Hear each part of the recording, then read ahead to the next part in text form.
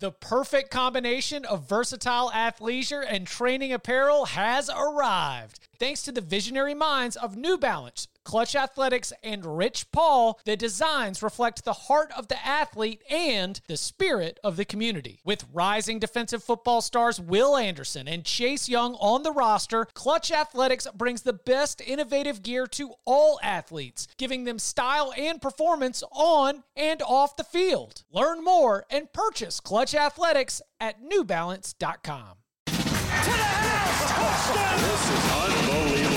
Welcome back to the Cover 3 podcast with your hosts, Danny Cannell, Chip Patterson, Barton Simmons, and Tom Fornelli. It's your call for the best college football coverage, from National Signing Day to the National Championship and everything in between. CBS Sports presents the Cover 3 podcast. And welcome back to the Cover 3 podcast here on CBS Sports. That's Barton Simmons. That's Tom Fornelli. We're here. It's 11:55. We got in before midnight, fellas. We are your live podcast, breaking down every single play of Washington, Oregon State, San Jose State, UNLV. Currently, San Jose State holding a 17-10 lead, 17-7 in Washington, Oregon State. We're holding on hope for our Beavs plus 13.5 as one of the last locks of the day. That will be decided probably after this concludes. But, gentlemen, big Week 11 in the books. I feel like it was one where what's up, San Jose State touchdown? I feel like it was one where we've got a limited slate. Like, we lost a lot of games. 12 of the 25 teams that are ranked in the AP poll were not in action. Some of them because of scheduled off weeks, some of them because their games were postponed or canceled. But at the same time, we got Wisconsin back in action. We got Notre Dame with a really stellar performance. We got some interesting twists and turns within the Big Ten as we continue to get our hands on these teams and get more data points. I mean, where do you guys want to begin? Where do I want to begin, or where do I think we should begin? For the listeners or for you? Let's start at the bottom of the barrel. Just the rock bottom valley of Michigan. The University of Michigan. Is it worth the content? Because I feel like if this game could have gone better for content purposes, but it was just so blatant, so early. Like, the only thing I've got for Michigan coming out of this in terms of something that is exciting to talk about outside of like and I'm making fun of myself and I'm making fun of this podcast because a headline of the podcast was, would we fire Jim Harbaugh? I was capitalizing on the Jim Harbaugh hot takes when I was trying to entice listeners to come and listen to us. I thought our conversation was worthy and not hot takey. But quarterback competition, right? Quarterback debate. At least we got that at Michigan. Yeah, Cade McNamara came in, and his first drive, he was 3 for 3, made 3 really nice throws, led Michigan on its only touchdown drive of the night, but that quickly kind of faded.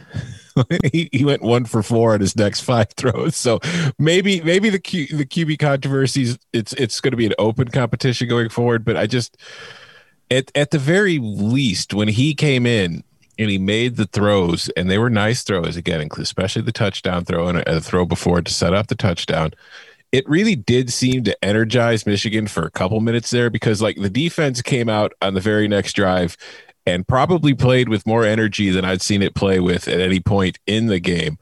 But then after it stopped Wisconsin and forced the Badgers to punt, it got called for a running into the punter penalty that gave Wisconsin a first down, and it just they went completely flat again. And it was just, because it was like the third time tonight that Michigan did something that it thought was going to be to its benefit, and it quickly turned. Like in the first half, there was a fumble, which was ruled a fumble.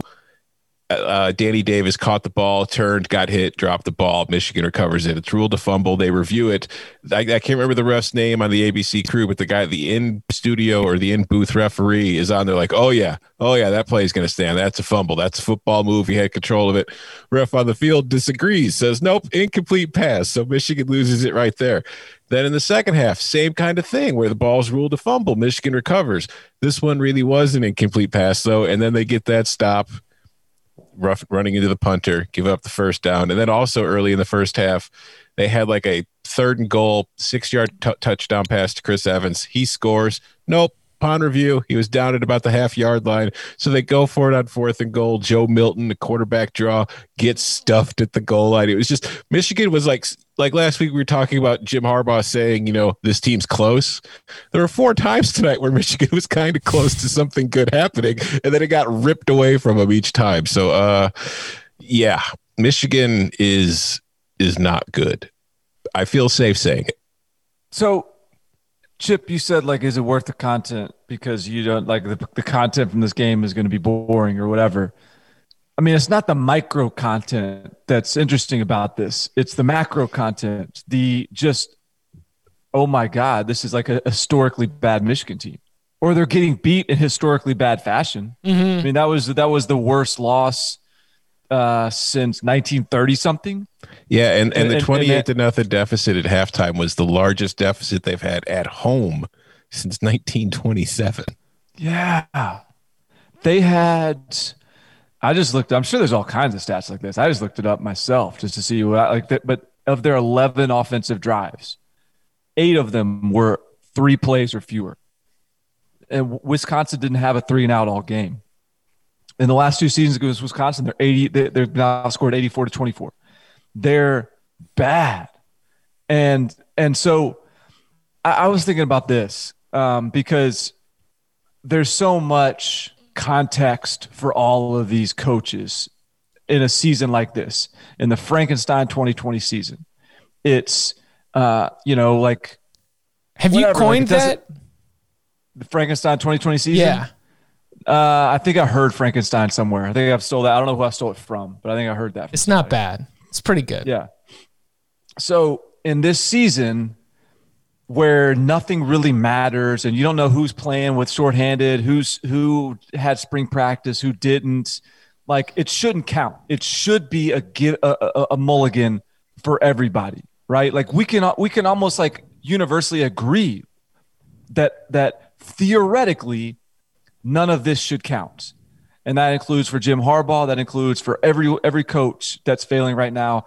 It shouldn't count. But here's the reality is, the reverberations from this season, you might want to say none of it's real, but the reverberations are real. The consequences are real. The confidence blow that you get when you lose to Wisconsin 49-11 is real.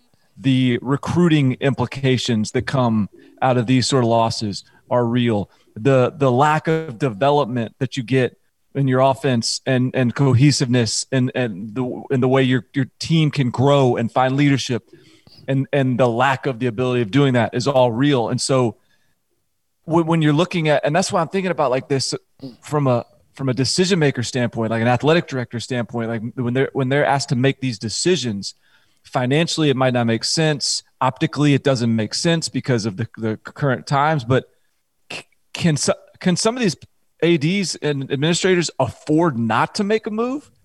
I don't care if South Carolina is 2-8, but it's a good 2-8 because it's an SEC season. Can you afford not to make a move based on how this is going to affect the future of this program? And Michigan is the best example of that because Michigan is going down a deep, dark hole right now. And this feels like can't get much worse than this, but it can because they got Ohio State eventually this season too. Yeah, I still don't think he's going to get fired though. I think that if he leaves, it's going to be at the end of the season.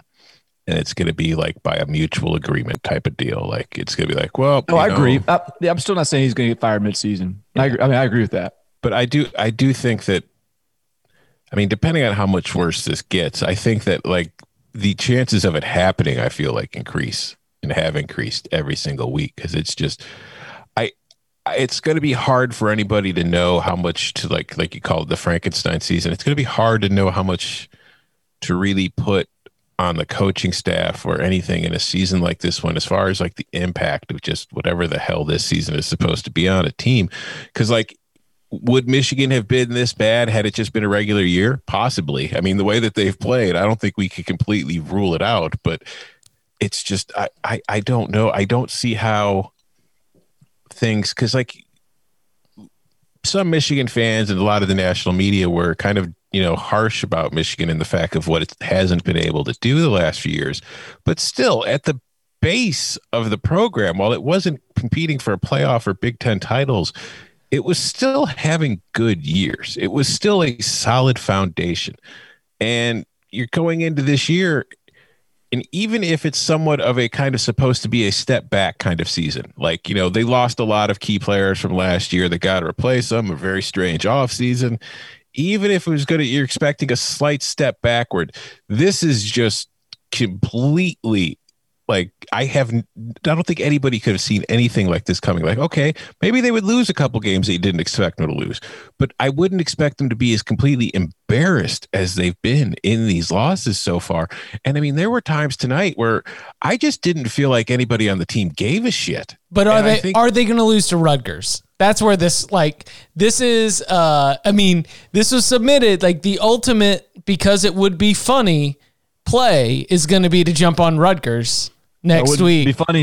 It would not be funny. That would be sad. Yeah, because that's the thing. Like, very, very sad. I don't think this team will lose to Rutgers next week, but I can't say that they won't. Like, I can't sit here and say, oh, no, there's no way they're going to lose to Rutgers. They could. Could. Basically what we've got is we got Rutgers, which would be sad. Penn State at home, which, I mean, that game is sad. That game is it supposed to be in prime time? I'm sure, because it's Michigan and Penn State. We're going to have move it to noon, please. Move it to noon. We're going to have some big time national broadcast for Michigan and Penn State. But Rutgers, Penn State, and Maryland, there are 3 winnable games there for the Wolverines. Like, I'm not ready to jump ship yet on the season, at least it being explained. As we were sitting here, I looked it up and I thought, all right, so Rich Rod went 3-9 in year 1. He also had a 5-7 in there. Brady Hoke bottomed out at 5-7. So I was thinking, in this Frankenstein year, is 500 or somewhere around there kind of possible? Yes. Yeah. It's possible. I mean, it's possible that Wisconsin and Indiana are the 2 best, like, outside of Ohio State, the 2 best teams that Michigan's going to play all year. The weird thing is, it's like I mentioned, and we could talk about it with Penn State too, because we're going to have to see how that goes. But like, when I was watching them tonight, like I said, there was definitely a kind of sense of whatever, it's done. Who cares? We're not even supposed to be here. This is ridiculous. And I wonder if we're going to see, now that Penn State's 0-4, if a lot of players in that team kind of adopt the same kind of feeling towards the rest of the season. I think that is going to be the most interesting aspect for Jim Harbaugh, for James Franklin. I think it's going to be the toughest thing that they've done as head coaches yet, where you're Michigan, you're 1-3, you're Penn State, you're 0-4. You're looking around at the way the thing's working right now. Games are getting canceled. Games are getting postponed. You're stuck having to follow all these rules. Like Michigan's got the mantra, stay positive, test negative. So you've got to follow all these guidelines. At one point, some of these guys, are already there where they're just going to say, F it, who cares? What does any of this matter at this point? That doesn't sound like a Michigan man. And it sounds like a human being. Yeah. There was a stat that ESPN tweeted out in the first half. Michigan's defense has 0 sacks and has forced 0 turnovers in the last 5 halves of football. They're the first Big Ten team over the last 15 seasons to not record a sack or takeaway in 5 consecutive halves. Chris Hummer in our 24/7 Slack room made this comment. He said, I would have bet my life savings that Michigan wouldn't be the Big Ten team to do that, which is, like, I think that's exactly that's a great point, in that this is a Don Brown defense. The whole point, the whole point of running this defense is to create turnovers and create sacks. Like, this is just a bad team. Mm-hmm. And so, I mean, I'm embarrassed that I bet them That's not, but honestly, like, you're not being a sore loser here. You are right in that. Like you believe this is a bad team. You believe that. Okay. Yeah. But like part of the reason I bet Wisconsin was because there was so much uncertainty in Wisconsin. And even coming into the game, like, first of all, how sharp was Graham Mertz going to be? And he really, like, it didn't have to be that sharp. He wasn't great, yeah. Yeah. But then they showed a graphic of, like, all these guys that are out. Like, they're starting running back, 2 of their best defensive players. Like, they weren't – this was not even a full-strength Wisconsin team. So, whatever. It's just bad. It's just not a good Michigan team. The good news is Michigan did get a sack in the second half. I saw that. Carlo Kemp got him one, right? So good for them. Things are turning around. That's right. So is Wisconsin good? Yeah, I do think they're good. Yeah. I think so.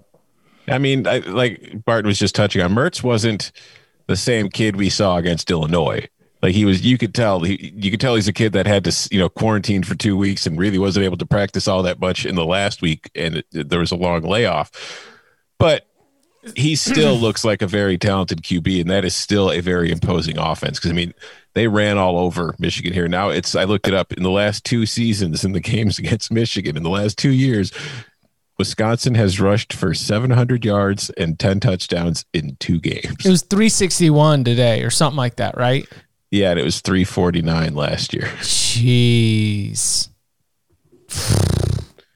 It's less than ideal. No, less than ideal. Great. No. So how long until Barton, I know you didn't play video games, but yeah, how long until like the superstar runs out for Ian Book? Like how much longer? Like the invincibility or like whatever he's got, like whatever video game level up that you want to use for Ian Book, because even Brian Kelly after the game was out here like he was giving compliments suggesting that he didn't even use Ian Book's name. Did y'all hear that? No. He said, is Ian Book, great performance. He said, yeah, well, when the quarterback levels up to play well against Clemson, that's really what you need. And he played even better today. The quarterback played even better today. Like I don't know what kind of beef there is between Brian Kelly and Ian Book, but it's almost Ohio State, Michigan, where he just won't use Ian Book's name, but showered him with praise for saying that Ian Book, yes, was one of the reasons that they beat Clemson, and yes, played even better in this follow-up game against Boston College. Like Kyron Williams was a little bit limited. He was out of the game with an undisclosed injury. I don't know if we have any further details on what the specifics of that were. They went with Sibo of Fleischer a lot in the second half. Flemster in the second half, but Ian Book was the team's best rusher. He had a rushing touchdown. He had 3 passing touchdowns. Fantastic performance from the senior quarterback for the Fighting Irish. So, like, I don't know. Notre Dame still has North Carolina left. They've got a week off until then.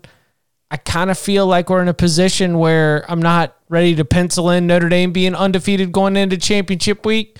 But, I mean, and again, this is not me reversing on my pick after going so hard for Boston College. I feel like Boston College did the things that Boston College needed to do to cover the spread.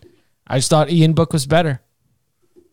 Yeah, I think Ian Book is like, you remember there was when we were looking at Ian Book as the limiting factor for Notre Dame, there was always this feeling when Ian Book was in the game that like things were just moving a little bit too fast for him. Mm-hmm. Like it was just a little bit over his head.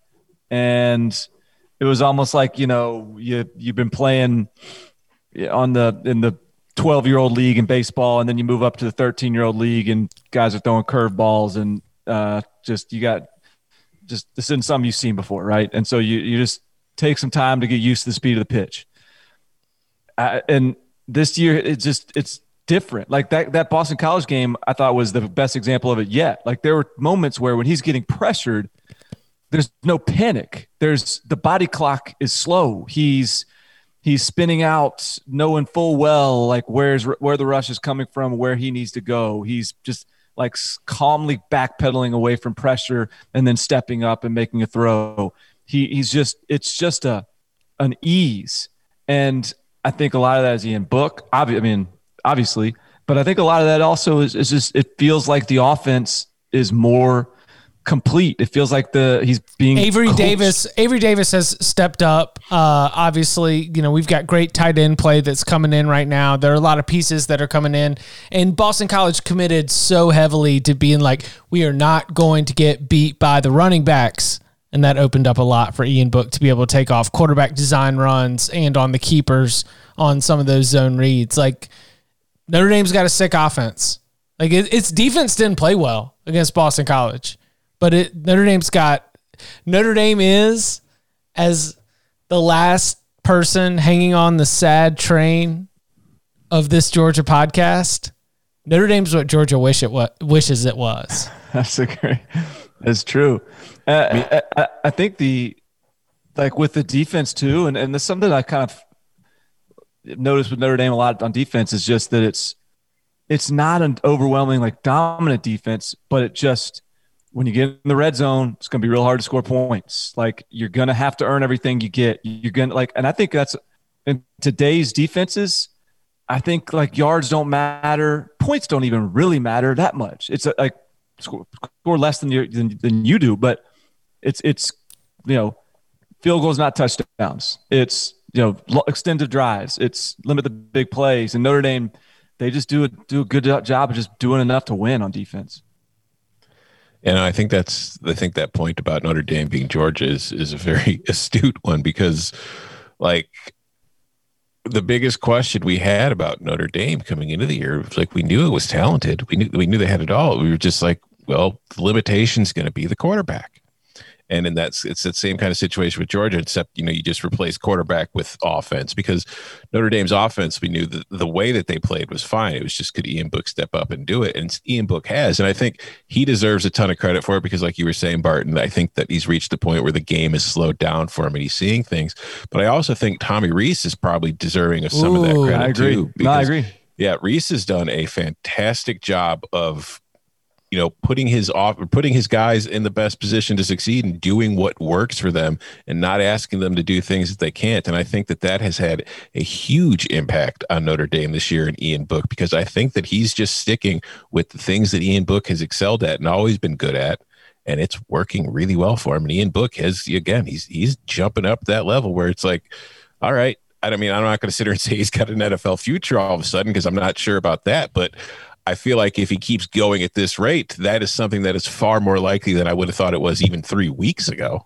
I saw Dane Brugler from The Athletic, who's like their NFL draft guy. I think it was him that tweeted this. He said, Ian Book his career is progressing in the way that Shea Patterson's was supposed to, right? Yeah. Like, I think he is going to be. I think he's going to be a drafted guy. I think he's going to be a drafted quarterback. I think he's going to be a backup that spends several years in the NFL. He's never going to be a starter, I don't think.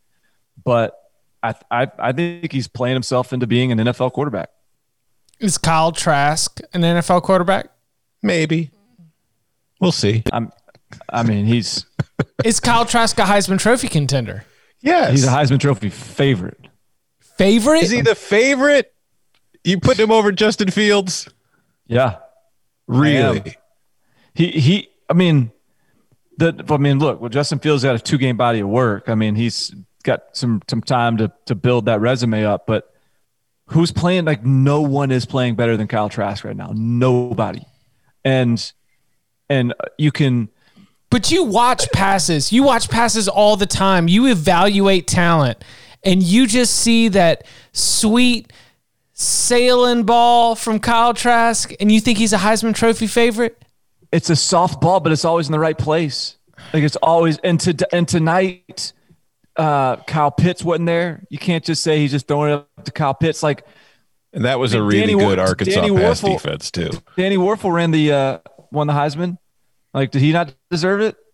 I don't know. I'm not saying, like, and I think Kyle Trask is more talented than Danny Werfel. I'm not saying he's some Danny Werfel fraud. I'm just saying, like, I don't know what's the argument against Kyle Trask? You are such a Florida hater. I don't know what the argument is against Kyle Trask, because the arguments against Kyle Trask, like the argument I made against Kyle Trask last year was, okay, he's a great player, but he's a facilitator. I don't know if I ever said he's a great player. I said he's a facilitator. Like they don't ask him to do a whole lot in that offense. They just ask him to throw slants and quick game, and they're really running up like 200 yards of receiving to running backs. That is the scheme. Like that is an outward. That's that is. Saying, but I'm not. But like, how long are we gonna like dismiss Kyle Trask because he has a good coach? I mean, he doesn't miss. I mean, that counts for something. I know. But we're also talking about the Heisman Trophy, not like, are you a good quarterback? So, all right. So then. Best in the SEC, sure. Yeah. Like, and Mac Jones is a good debate. Kyle Trask and Mac Jones is a fantastic debate.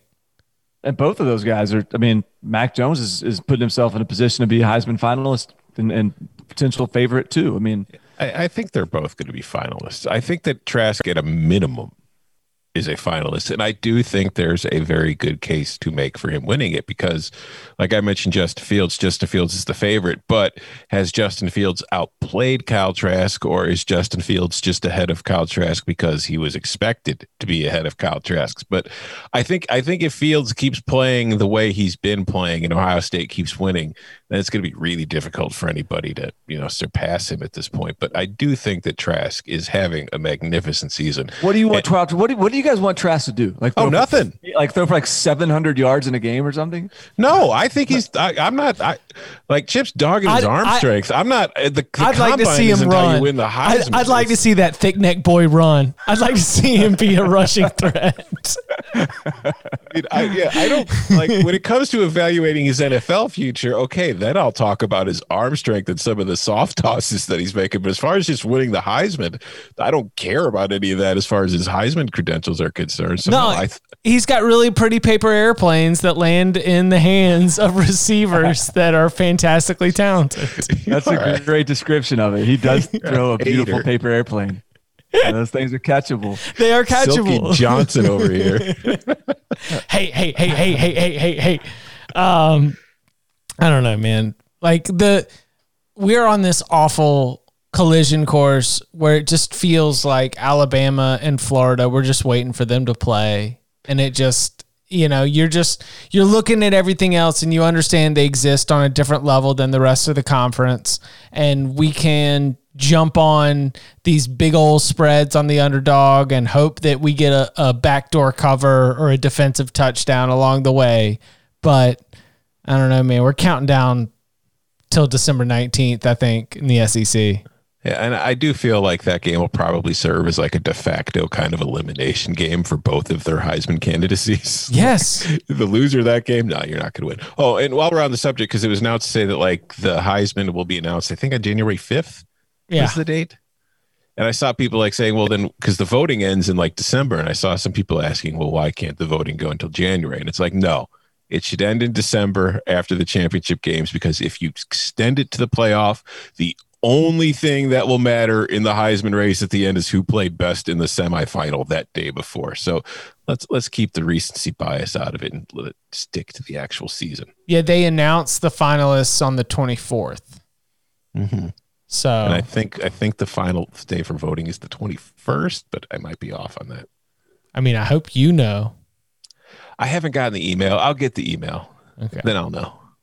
Are you a Heisman voter? Yeah, and I'll get like one of the 9 emails with like the blood samples and the fingerprints you have to submit your ballot. I think it's Tom more actually difficult to has vote for the Heisman than it is for president. He's actually got to do a COVID test, even though he has to submit it via email. It's fascinating. The Heisman Trophy really demands the most out of their voters, the utmost integrity in that process. Shout out to Chris Houston and the fam. If anything's up for grabs, Barton and I are here, Chris. We're here. I'm a Biletnikoff voter, and I thought I was pretty sweet. Get to vote for the Biletnikoff, and then I realized like everybody member, like I think my dad just like got a Biletnikoff vote somewhere along the way. I think like my wife just got like an invitation in the mail. I am appreciative of getting the program from the event in Tallahassee that I don't go to every year just to see who the keynote speakers were. Right. I will say, I think, I've got a Heisman vote. I've got a Blitnikoff vote. I vote for I vote for a bunch of awards, but I think that the one that made me the happiest was when I got an email from the Ray Guy Award asking me if I would be interested in voting for the Ray Guy Award. And I was like, you're goddamn right. All right. We'll have to get into the best punters. Coming up on the other side, imagine betting an Ole Miss under and Penn State, a diagnosis next. The all-new Hyundai 2024 Santa Fe is equipped with everything you need to break free from the dull work week and embark on an adventurous weekend with your family. The all-new Hyundai Santa Fe's features ensure that you can take on any adventure. What kind of features? Well, how about the available H-Track all-wheel drive so you can take on the dirt trails and kick up some mud? Or the standard third-row seating so your whole family can experience the thrill together? How about available dual wireless charging pads so no one gets stuck in the great outdoors with a dead phone? We're always trying to think about those great spring and summer getaways, but with a car like the Hyundai Santa Fe, anywhere can be your next adventure. To learn more about the all-new Hyundai Santa Fe, go to HyundaiUSA.com or call 562-314-4603 for complete details. Learn more about the all-new Hyundai Santa Fe at HyundaiUSA.com or call 562-314-4603 for complete details. Okay, picture this. It's Friday afternoon when a thought hits you. I can spend another weekend doing the same old whatever, or I can hop into my all-new Hyundai Santa Fe and hit the road. With available H-Track all-wheel drive and three-row seating, my whole family can head deep into the wild. Conquer the weekend in the all-new Hyundai Santa Fe. Visit HyundaiUSA.com or call 562-314-4603 for more details. Hyundai, there's joy in every journey. So we talked about quarterback being a limiting factor for Notre Dame, and quarterback is 100% a limiting factor for Penn State, but it feels like the issues are even deeper than that because we made a change at quarterback, and, it's Will Levis. Hold on. Will Levis, right? Yep. Yes. Okay. Yeah, Will Levis. I call him Levi's every single time I see him on the TV because Penn State's been a second and third screen option for me for most of the season, and that boy is not as all-American as a pair of jeans. I can tell you that right now because he was not able to bring the goods for the Nittany Lions in relief of Sean Clifford. What do we do with this team? How deep does this go? Is James Franklin? Because I thought about this. Barton, you made an awesome comment about the Wikipedia grid, because we all do it, right? Everybody who works in college football and talks about coaches, we always just go to their Wikipedia page because Wikipedia does a great job of pulling up the grid so you can just real quickly see all their finishes. And are we going to really be able to overlook what this is going to look like for James Franklin and for Penn State at the end of this? Because this is going to be bad. And it sure seems like the players on that roster, and I am not there, so this is an unfair observation, but it seems like it is appearing as though they're fine being bad. You know what I'm saying? Like, it's just like, oh, we suck. Okay. Like Waterboy, like, oh no, we suck again. Like, it's kind of, I don't know when the last time that Penn State sucked was, but it sure seems like everybody on that roster says, yeah, well, this stinks, but okay, we'll just get through this. I mean, are we going to be able to overlook this season when we're talking about Penn State? Or do we have the same kind of ramifications long-term that we're talking about with Michigan? I mean, I think, again, I go back to the initial point on the ramifications. Like, I don't think James Franklin is going to get fired or is on the hot seat, but like this season, it doesn't matter what the excuses are for being bad. Like the record's going to be the record, and that's going to stand, and the repercussions from that are going to be real. And so they got to get this figured out. I was thinking like, I mean, it's a very so last week it was a weird one because last week they just got absolutely just mop stuffed by Maryland. And this week was another weird, and then they had the Ohio State game. How do you measure that? Because Ohio State might be one of the best 2 teams in the country. The Indiana game we talked about, they totally outplayed Indiana for every series of the game except for the last one. And then there's this one, which was a game in which their quarterback gifted Nebraska 10 points, basically. Mm-hmm. And Nebraska scored 3 points in the second half. And Penn State actually, I mean, you could make a case they did show fight in the second half. I mean, they battled back and had a chance to tie the game, and they just didn't. Now you can call out the play calling, the red zone. There were some serious red zone issues. Like Tom, you made a great comment in our text thread. Like I think you said all the things they do to get to the red zone, they stop doing once they get in the red zone. And I agreed with that. And those issues were there. One thing I was thinking about is the quarterback position is the problem there, right? And so I wonder if James Franklin's career as a head coach has been Jordan Rodgers at Vanderbilt, Austin Carter-Samuels at Vanderbilt. They inherited Christian Hackenberg, who was a freakazoid talent, but wasn't really that good of a player. Then they replaced him with Trace McSorley, limited but incredible leader, and Moxie McSorley, right? Moxie McSorley. So you got Moxie Carter-Samuels, and you got Moxie Rodgers, and then you got Moxie McSorley, and now you got Moxie Clifford. And I just wonder if the expiration date on the Moxie is run out, and Moxie can only get you so far, or Moxie's gonna, if you keep on banking on Moxie's gonna bite you at some point. And right now, because all you would hear about Clifford before he was the starter was, this guy's a phenomenal leader. This guy's got it. This guy is yada yada. And it's all right, well, but he can't complete a pass though, and he doesn't take care of the football. And so we've always talked about Penn State needing that elite quarterback prospect. And I just wonder if this is the first year that there's been a realization that, maybe we can't just sort of evaluate some guy and get him in here and build this thing around him. Maybe we need to just, fire all our guns at the transfer portal or the 5 stars or whatever and figure it out. Now, that's not totally fair because, they had Justin Fields committed at one point. He decommitted.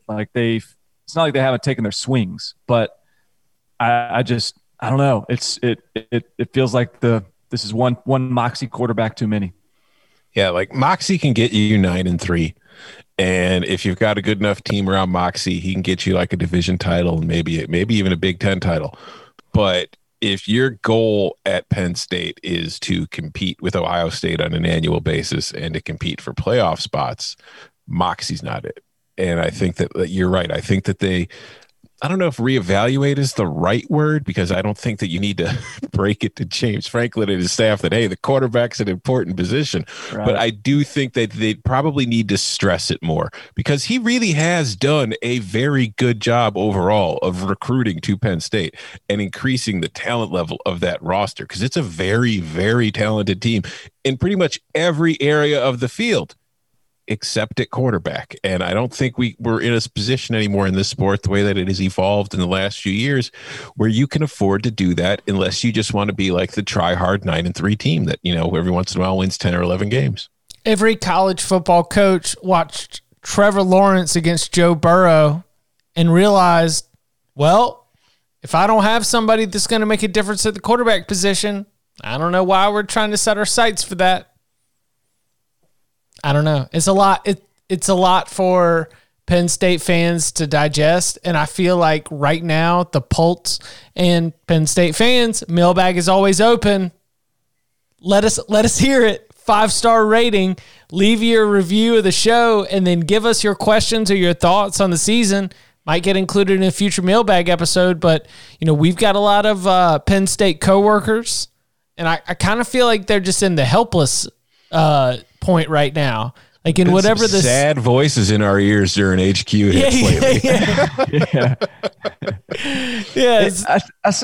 I mean, it is a weird. It's like this is a very. I think of all the disappointing seasons, this Penn State one is the weirdest. Like if I was a fan of it, I would have the most conflicted emotions on like trying to understand how I'm supposed to feel about this, because there's been basically one game that just looked horrible. Yeah. They haven't figured out how to win the other ones. The program has generally looked like it's in a really healthy place prior to this season. But this season they're 0-4 is 0-4. So I don't know. I don't know how deep in the pits they need to be or not. But like I said before, 0-4 is still 0-4, and it's still going to have 0-4 type repercussions. So it is a preseason top 10 team that is 0-4. Yeah. Like New Year's 6 bowl winning top 10 team going 0-4. Ohio State contender, 0-4. All right, so what about Indiana? Is Indiana good? Oh, don't ask me like that. Because here's the thing. Like, I do not want to rain on the parade of the Indiana fans who have never really had a good football team. Having a team that is, off to a 4-0 start is going to be ranked in the top 10. A shutout I mean, a shutout on the road in Big Ten play against Michigan State. But yes, and I think that Ohio State will do a very good job next week of letting us know how good Indiana really is. But because listen, all right, Michigan State, and Penn State. Let's look at the team Indiana's have beat, though. They've beaten Penn State, who is 0-4. They've beaten Michigan, who is 1-3. They've beaten Michigan State, who is 1-3. And who's their other one against? I can't remember now. Anyways, Rutgers, who's 1-3. So the combined record of the teams that Indiana has beaten is 3-13. So Yeah, but yours 3-9 against teams not Indiana, not named Indiana. All right, so you've got a very sensible approach to this, but I'm taking if we're talking about the Penn State fan, the Indiana fan is on the opposite end of this. The Indiana fan doesn't need to be told how to feel about this. The Indiana fan knows how it feels about it, because the Indiana fan has just notched wins over Michigan, Michigan State, and Penn State. The Indiana fan is freaking rolling right now. But here's the thing. There is going to be a 9-year-old in Bloomington, Indiana, calling me fraudulent Fernelli in a couple of weeks. Yes. Because if there's a fraudulent team right now, it's this one. Because everything they've gotten, they've earned, they deserved. Yes, they were outplayed in the Penn State game and they ended up winning it. Fine. They've deserved every other win wholeheartedly. It's just they've done it in ways that aren't sustainable. Currently, including today's game, Indiana's offense has gone 3 and out on 34.5% of its possessions, which improved a lot today against Michigan State, but still ranks 91st nationally. The average distance of Indiana's touchdown drives this year has been 53.2 yards. That is the shortest of all 120. Good defense and special teams. Played. That's all I hear right now. It's good defense and special teams. They score off of turnovers. If you turn the ball over against Indiana, they have done a phenomenal job of making you pay for it. It's just you can't live like that. At some point against Ohio State next week, a team that is not going to turn the ball over 4 times, you're going to have to drive the ball 80 yards every time to get touchdowns. They haven't proven they can do that yet. So who is Ohio State beating?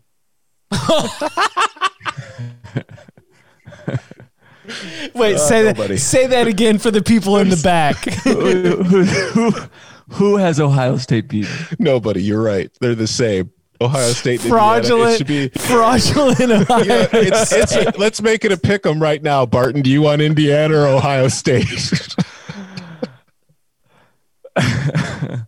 Just saying.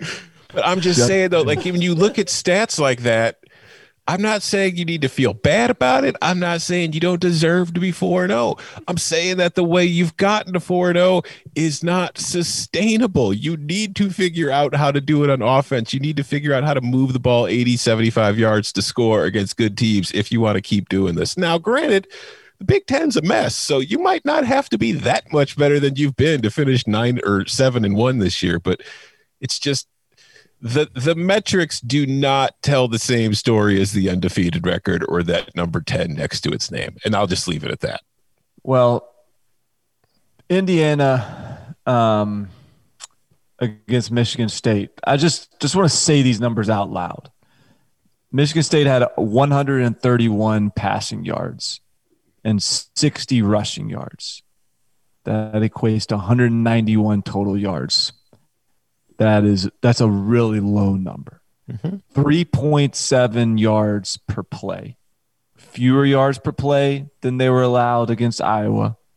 Half as many yards per play as they're allowed against Michigan. Fewer than they were allowed against Rutgers.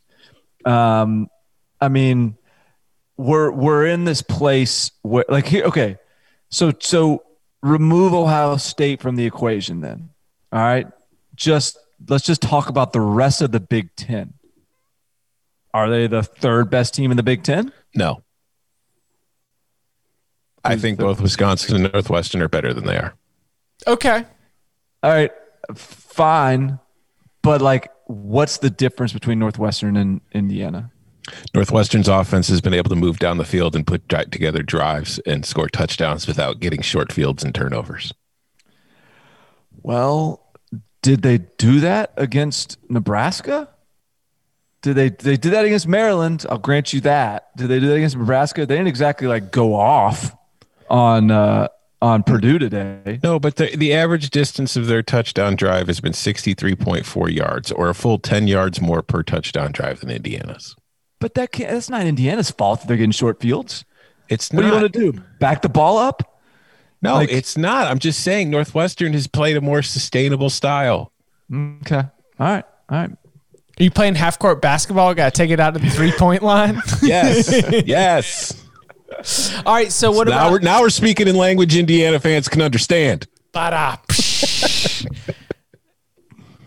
about...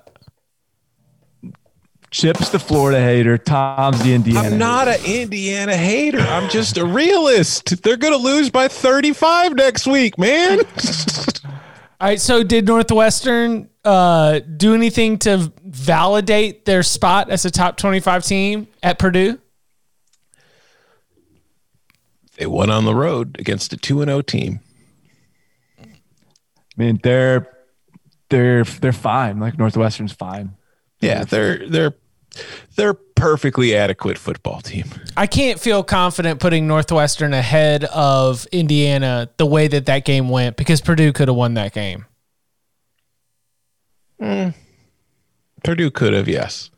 So but I never really felt like Northwestern was in danger. That's true.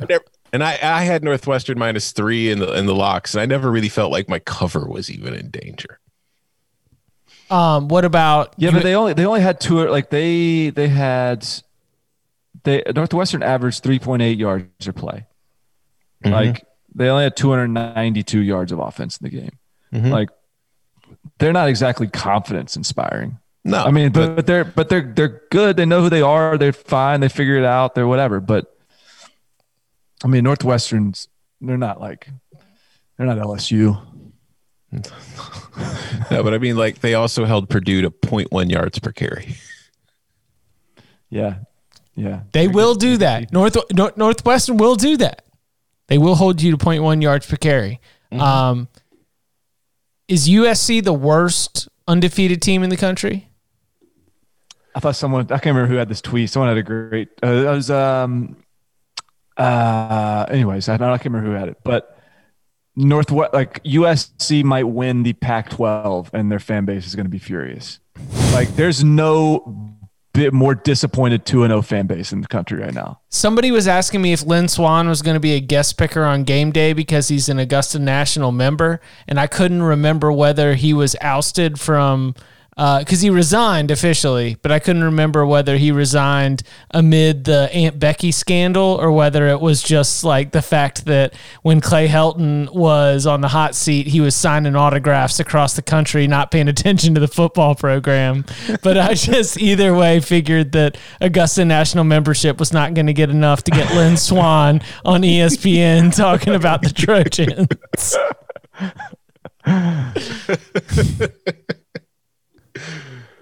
No. Go ahead. No, I was just, I mean, like, so they didn't look good. They didn't look good last week. They didn't look good this week. And Arizona is a worse team than Arizona State. I just can't imagine Arizona's that good. No. And they almost beat them. Well, Joe Klatt and Gus were talking about it. Does Kedon Slovis look healthy to you? I mean, he doesn't look good. He doesn't look like himself. That's because, like, a lot of his throw, like, there's just been no zip on his ball. Do we have any reports or like information to suggest that he's been banged up or dealing with something? Not that I've seen. Me neither. All I could see was with my eyes. I've seen a lot of your Kyle Trask paper plane throws from Kedon Slovis today, which I'm not used to seeing from him last year. It's not like he's ever had like a rocket arm or anything, but it was just looked like some Phillip Rivers action out there, like late Phillip Rivers. I think the thing about this, like the thing that's the issue here with USC is this is the most talented team that they're going to have in a few years. Like, this is the least talented team they've had in a few years, and it's the most talented team they're going to have in a few years. Like, do you know what I'm saying? So if they have a bad season this year, which whatever, they got two games out of the way, they got 2 wins under their belt, they're only going to have 4 more games. So what's the worst that could happen? But if they continue to be the team that they appear to be through the first couple weeks of the season, it's not going to get better next year. And so if Clay Helton somehow gets to 5-1 this year, maybe gets to the Pac-12 championship game, gets another year, gets a contract extension, whatever it is, it's only going to get worse because their talent they've been bringing in over the last 2 seasons, and then this one is not great. And they've not been doing well with the great talent. So what's going to happen when they don't have the great talent? And with wins against Arizona State and Arizona, they are on their way to getting a spot in the Pac-12 championship game. Yeah. Is there some, well, I don't know. Carl Durrell and the Colorado Boss. Colorado's good. Standing in the way. Colorado is good. Are you not in? Oh, no. Come on. I am in. It's completely unexpected. I mean, I'm going to say shout out to Emory Hunt because he threw that out as a money line sprinkle on CBS Sports HQ. Mm-hmm. And I was like, you know what? Colorado might deserve some attention right here. And Stanford does not deserve to be a touchdown plus favorite. What was it, like 8.5? Yeah. And I was like, nah, that might be a spot where we start to see things get a little bit dicey. Sure enough, man. As soon as he said that on the show, I was like, ooh, oh yeah, that's a good pick. That's a good pick. Yeah, okay. And Tom said it on CBS Sports HQ. He said, yeah, Emory, I like that. I might be sprinkling some of my own on that. Because that thought never even crossed my mind. And as soon as he said it, I was like, huh. Yeah, like it's weird. Like, because you just look at the slate and like you just gloss over Colorado because we've all programmed ourselves to being like, oh, Carl Durrell didn't get started until like April, and the Carl Durrell is no good, and Colorado wasn't any good last year, and like and then as soon as Emory like said that and sort of allowed you to like entertain the possibility that they could win, you're like, well, like not only does that make sense, like that's probably gonna happen, right? And it did. Yeah, it did. Stanford's kind of garbage. He might have a point. Yeah, and again, it is not a just Stanford is garbage take. It is Colorado's playing some good football. They don't seem to be overwhelming me like when I look at the depth chart or when I see them out there. But I mean, they played all right, man. They might be the second best team in the South. It's all set. Hell, they might be the best because who knows when Arizona State's even going to see the field again. Note from Coca. Speculation is that Slovis is dealing with shoulder injury issues from last year's bowl game against Iowa. Possibly, although that game was in January, or was that late December? It was late December. So it's been like 11 months. It was the night before LSU Oklahoma, I think. I don't know. I feel like I was going to say, if that is it, if it's related to an injury from 11 months ago, then that's probably an injury you should have had fixed surgically by now. Maybe these Southern California types need to get off like the organic, holistic healing processes, because between Keaton Slovis and JT Daniels, these dudes are not healing up. Like, just get on some oat milk and like get a new physical therapist, because I don't know what's taking these guys so long. You some dirt on it, you baby. Yeah. You sound like, and I don't know if the Patriots fans are doing this, though I wouldn't put it past them. That it sounds like all the Panthers fans when Cam got hurt, it was like, well, it's because he's vegan, right?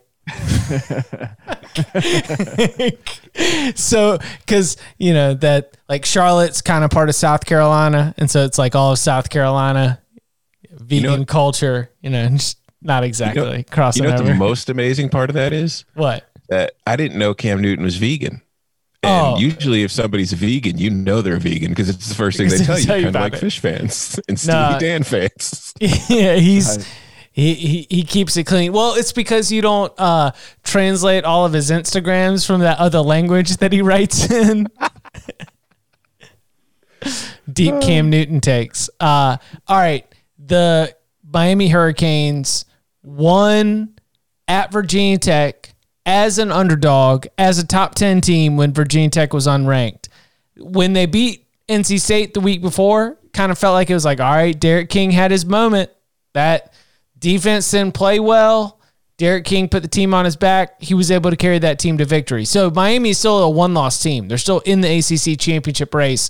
They don't have a head-to-head game against Notre Dame, but they do have a head-to-head loss against Clemson. So honestly, odds are not good for them to be able to make it to Charlotte.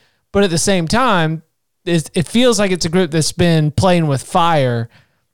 And yet, as I say, playing with fire in recent weeks, I kind of felt like this was a decent win for them because Virginia Tech kind of had that game won, and I thought that its defense was able to stand up after getting a little bit exposed early. But I don't know. Like, Miami carries a top 10 ranking. I don't consider them a top 10 team, at least in terms of, man, I'd love to see this team compete for a national championship, but I also don't have a great argument for them being decisively on a different tier than some of those other teams, like in Oklahoma State, for example. Like, I think Miami's better than Oklahoma State. I'll throw that one out there. But, and I thought that today's win was a big part of that. So what do we think of the Canes? No, I don't think it was a pretty win. I think it was kind of an ugly win. But I also think that was the kind of game or kind of win that Miami just doesn't usually get. Like, that was the kind of game where Miami would usually lose, and it would begin the snowball effect of, okay, that's the first of the, here comes the 3-game losing streak that we completely throw the Canes out for the rest of the season. So I thought it was, like I said, it was an ugly win, but I think it was a big win. I still think, though, like you said, it's very much a long shot that they can get to the ACC title game because they either need Clemson to lose again or Notre Dame to lose twice. But I still think that if they even want to get to that level and be a top 10 team, like as good as Derek King is, they need somebody else on offense to help carry the load, especially like Brevin Jordan was back today, but whether Brevin Jordan's playing or not, and they were also missing 13 starters, I think, or not. Oh, they got COVID issues. Yeah, for they were sure. missing 13 players today. So that's even a bigger part of the fact that they were able to win that game despite being down all those players. But I just think that whether it's Cameron Harris or somebody in the receiving core, somebody needs to step up so Derek King doesn't have to do it all, because we've seen what happens when you run into a defense like Clemson or one of those top teams that can actually take him out of the equation. Miami has no counterpunch, so they need to find a counterpunch. But I do think that this was a huge win for them. And I kind of agree with you. I know Barton's about to tell us we're both morons, but I do think that I would take Miami over Oklahoma State on a neutral field. And that's like it's a reasonable take. I don't think you're a moron for it. I disagree. I would still trust Oklahoma State a little more, I think. But we all know like where my allegiance lies there. I think the thing about Miami is it's I'm really conflicted here on how I do think that they deserve credit for winning and figuring it out, and they've had some close calls, but they won, and they are sitting here with one loss. They only lost to the number 1 team in the country, number 4 team in the country, whatever Clemson is now. And yet, like you said, like it doesn't feel like they're like really necessarily like a top 10 team in the traditional sense of the phrase. They do feel like they are still like any day now they're going to have their loss, and even if and when that comes, I don't think I think that's going to come. And yet I don't think I should jump up and down and say I told you so when it comes, because whatever, it's still a good season. It's still they've gotten through it. The question for Miami is always going to be about sustainability, and sustainability through the season, sustainability year over year. And I do worry about the sustainability once D'Eriq King's gone. And so not to sidestep this season, because again, they're welcome to sort of wade in the bask in sort of this success they're having right now. But I think it's a little bit fleeting, and I think they need to make sure they got a game plan for after this, because I don't think they're going to win an ACC championship. I don't think they're going to be in the college football playoffs, and I do think D'Eriq King is gone next year, and so is Jalen Phillips, by the way, probably, who is playing like.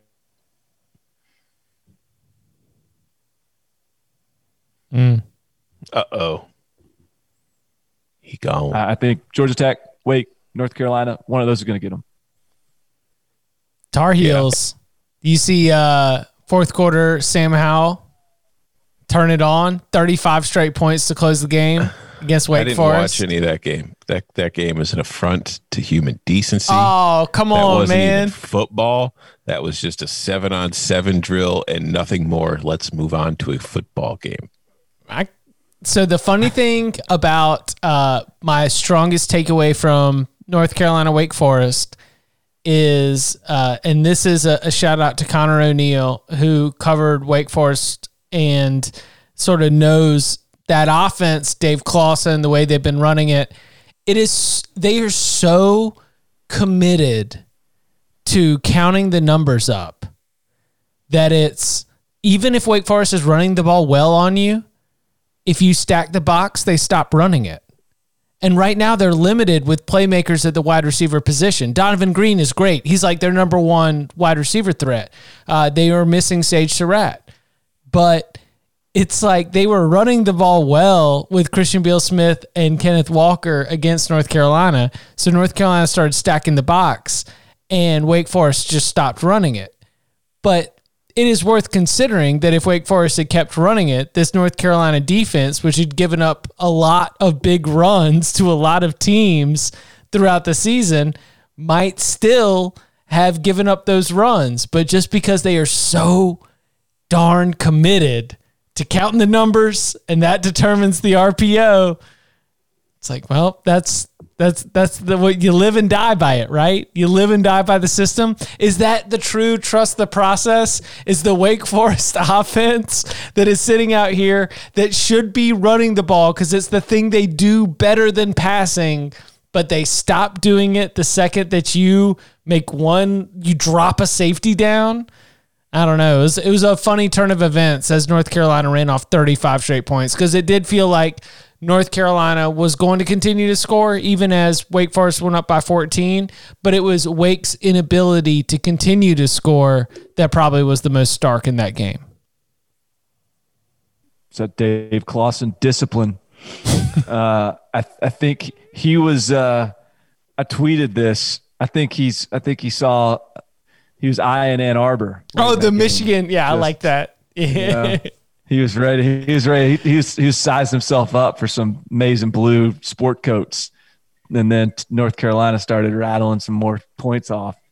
Nice call on the over, by the way. That was a fun one. That hit. There was a great tweet. So someone tweeted at me something like, "Sir, report from Chapel Hill says we'll have the over taken by halftime," or something like that. Like the over army. The over army. Yeah. Breaker 1-5, breaker 1-5. We should have the over taken by halftime. Yeah. He said it funnier. He said it funnier than I did, but it was a good tweet. Yeah, he said the over army shall have taken Chapel Hill by halftime. There you go. Yeah, no, North Carolina overs keep rolling. I think it was this one in the Virginia Tech game were both locks for me. Where midway through the third quarter, I was just dancing the jig all the way down to Covertown.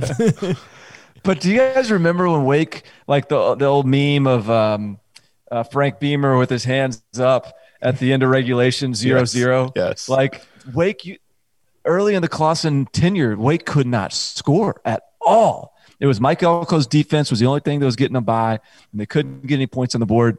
And now all of a sudden, like Wake's a fun watch. You know? Yeah, they get after you. Yeah, they play with tempo. They got and Sam Hartman is doing the Jamie Newman. I'm going to keep it at the mesh point for about 2.5 seconds to freeze the linebackers and see how this goes and see if I can hit the slot receiver. Like he's right there in that school of anxiety. It's like he's taking the running back's pulse. He's holding it there for so long. Did you guys watch? Get eyes on Ole Miss, South Carolina. Yeah, we got to talk about this game before we get out of here. I guess we talk about Oregon too.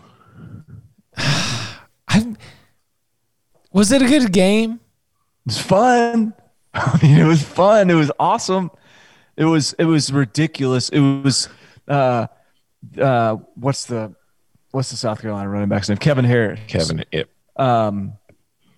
He rushed for over 200 yards. And just could get anything he wanted on that Ole Miss defense. But at the same time, like the Ole Miss offense was just on fire. And Lane Kiffin had a 4th and 10 in the inside the red zone that he went for it late in the game, and they scored. The chart flipping up is iconic. Threw the play card up in the air like 45 feet as like in the middle of the play as Elijah Moore had like a 70-yard touchdown reception. I mean, you went back and saw that clip, right? I mean, we realized it looks like a trash bag or debris that is floated onto the field, and it is not debris. It is the head coach of an SEC football team throwing his play card in the air in celebration, which is the sequel to the Amari Cooper call the touchdown way before it happens when he's the offensive coordinator at Alabama. Like, this dude is OOC. He's out of control. I mean, he is on an iconic level of memeability in the SEC football world. Here's the theory. Prove it wrong. Their defense sucks because Lane wants them to suck, because he just wants to get the offense back out there as quickly as possible. He's on offensive coordinator mode in NCAA 14, or he just wants to get as many He's XP just simulating points through until he can get to call plays again. That's exactly right. Then it's all good for the brand. It's like even the play card, throwing a thing up there, like the first thing, he must not have been out of the press conference. He might have been in the press conference, and he was retweeting the videos of the play sheet going up in the air with like comments like "come to the sip" or whatever, like "nice hang time" at his punter. You know, like it's all part of it, man. This is the way he's living. All right, what else from the weekend? Did you guys watch Oregon at all? Not much, honestly. I thought I was going to get a money line sprinkle hit for a while there. They were kind of hanging around there for the first 3 quarters before turning out in the fourth quarter. So I don't know. I was kind of impressed with taking away from their offense. I thought the offense looked good. I thought the defense was kind of, it had hits and misses, but I felt like offensively I think that team's legit. All right, so Shough had 300 passing yards. Should I all of a sudden feel better about him? I do. Okay. Not just it's just watching him play. I was like, okay. That's what I mean. Like statistically, he's going to come out of it and you're like, hey, look, good game for Tyler Shough. But I can't say that in my passing glances, like I've seen the worst snaps as I've been flipping around. I don't feel like I've gotten a good feel for Tyler Shough yet. I think Oregon looks pretty good. That's my deep take. They're a run team. CJ Verdell just running behind the offensive line, right? Yeah. Yeah, but I think that's what Moorhead wants to do too. Like it's just he's I didn't know Tyler Shough was that athletic. I didn't know that he could be like a featured part of the run game. And that's how they're using him. And so I think all that pass stuff is just coming as a supplement, as a complement to what they're trying to do in the run game. But they're getting stuff. Jaden Delora is going to be a fun one though. The true freshman from Washington State. He's kind of he'll just sort of flip it out there like underhanded, side arms. He's throwing 100 miles an hour. Doesn't matter where the guy is. So I think Washington State's going to be fun. I think Jaden Delora is going to be fun, but Oregon took care of business. Oh, don't forget, we've got Sunday football. Are we gonna have a reaction pod for that game tomorrow? UCLA Cal Cal UCLA, a game that got scheduled like 72 hours. Why is it at 9 a.m.? To beat the NFL rush. But that's the thing. It's not going to beat the NFL rush. It's going to start, and then the NFL starts an hour later. Why? It's their only chance, though, right? I guess. Yeah. I know. Get an hour head start. Maybe you get a couple people that want to finish the game. But who gives a shit? You're literally scheduling the game on a minute's notice just because you want to get the game in. Who cares about who's going to watch it? I'm just fascinated by this whole like they just scheduled the game thing because, all week like you're drawing up play cards for like the other team's defense. You're like watching like film all day on Sunday as a coaching staff, like to prepare for Monday's practice meetings, to prepare for Tuesday's practice, like. The whole week is built around a game plan for one team, and now you're just going to like rip that up and have a new game plan for this weekend. Sounds like the under. What's the line on that? I might just jump all over Cal. I just sort of trust Justin Wilcox here in this deal. The line is currently at Cal minus 3.5 or 4. Okay, I like that. Might have to play that. Like right now. Like go ahead and let's get it in.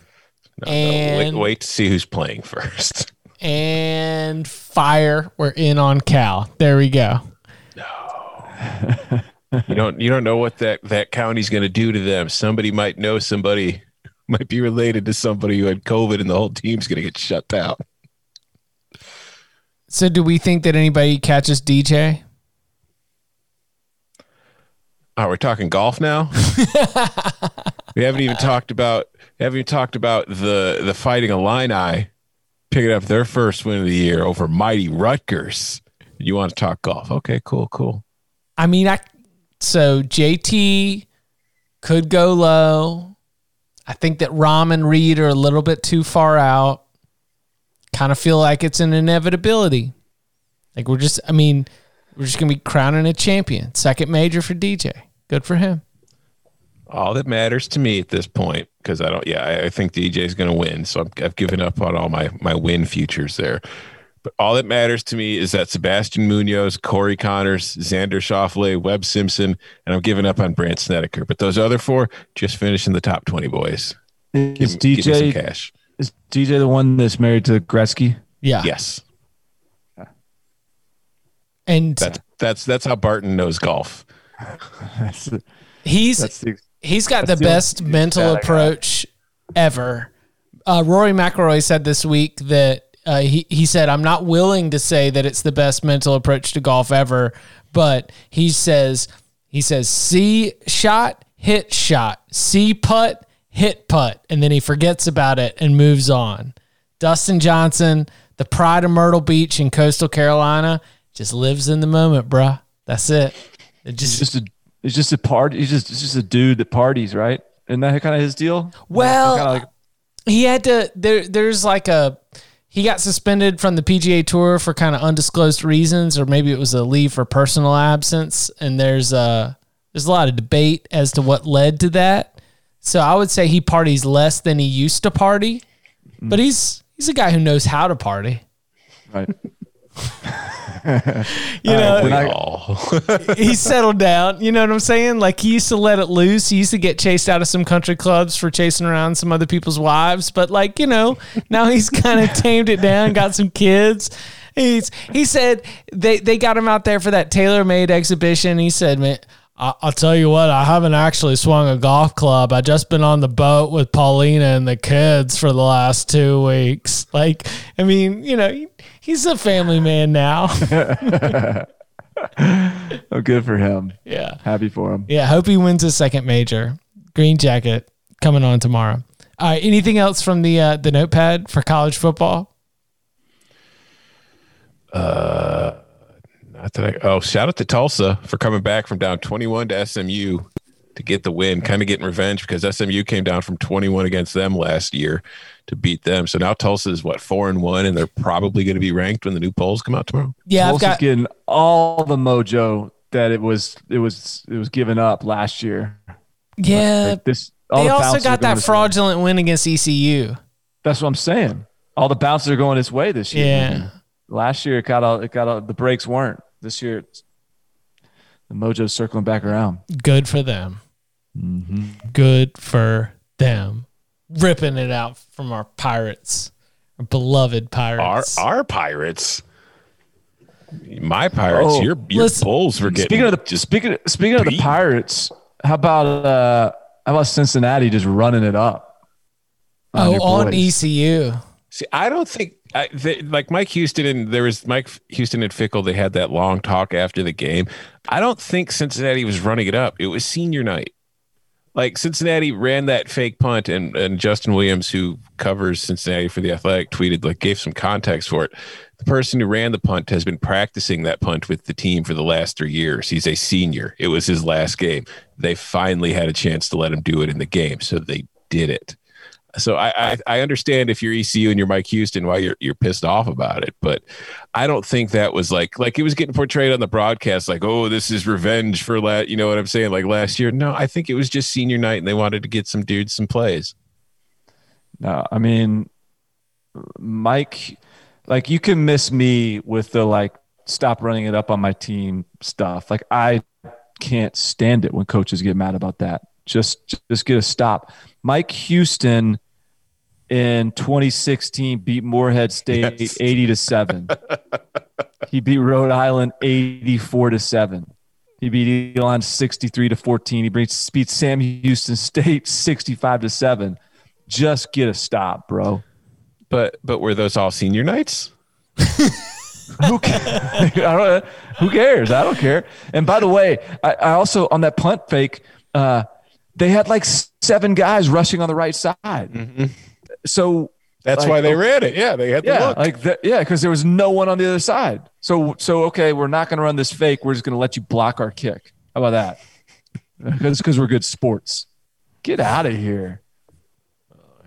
Don't make me defend my coach. He was just emotional because they lost and be ashamed of your team. Competitive. I would never be ashamed. Garbage from Buffalo. Why'd you guys pick such garbage ass teams for your group of 5 teams? You know what? I didn't think there was going to be. I didn't think there was going to be a season. Buffalo's out here. I did not think there was going to be a season. Thought it was a freebie. Do you remember who my number 2 choice was, though? No, who was it? Kent State. But the only reason I didn't do Kent State was because I watched the MAC plenty as it is, and I'm already familiar with the MAC. I've grown, it's Midwest. So I wanted to get outside of something I didn't pay close attention to. So I wanted to get to the AAC. Getting familiar with some ass beatings now. I said that App State would be too easy, and App State almost lost to Georgia State today. That was a little bit of a narrow win for the Mountaineers. Shout out to Robbie Callan. Close call there. Close call there. So I don't know if I had any good endings for whoever I was going to pick for my group of 5 team. Well, my team is 2-0 straight up, 2-0 against the spread. I would just say 1-0 against Fernelli. Maybe ECU would do better if they sent me some free gear. That's, maybe they need some karma.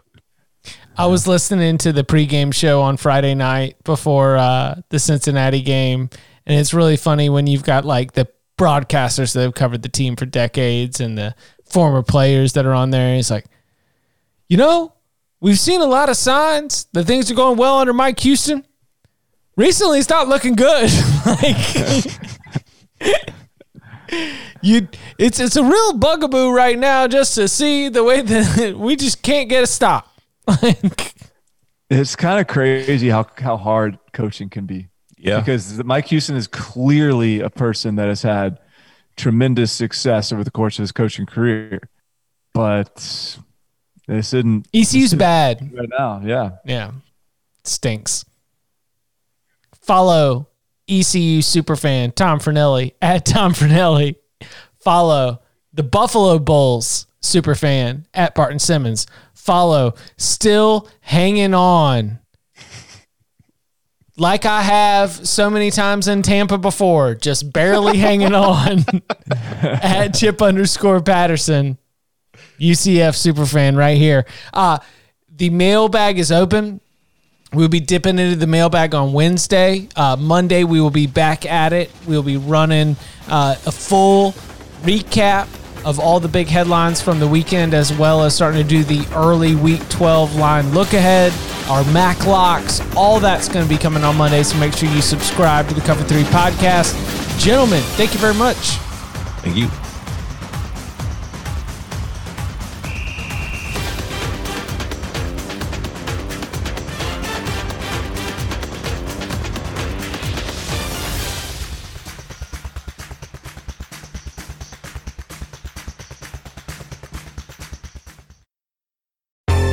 Baseball has begun, which means you need to listen to Fantasy Baseball Today in 5, part of the CBS Sports Podcast Network. Join Scott White, Chris Towers, and me, Frank Samfel, every Monday through Saturday as we deliver all of your fantasy baseball needs in just 5 minutes. We'll break down the biggest performers, news, and prospects who could make an impact this season. Make sure to download and follow on Apple Podcasts, Spotify, the Odyssey app, and everywhere else podcasts are found.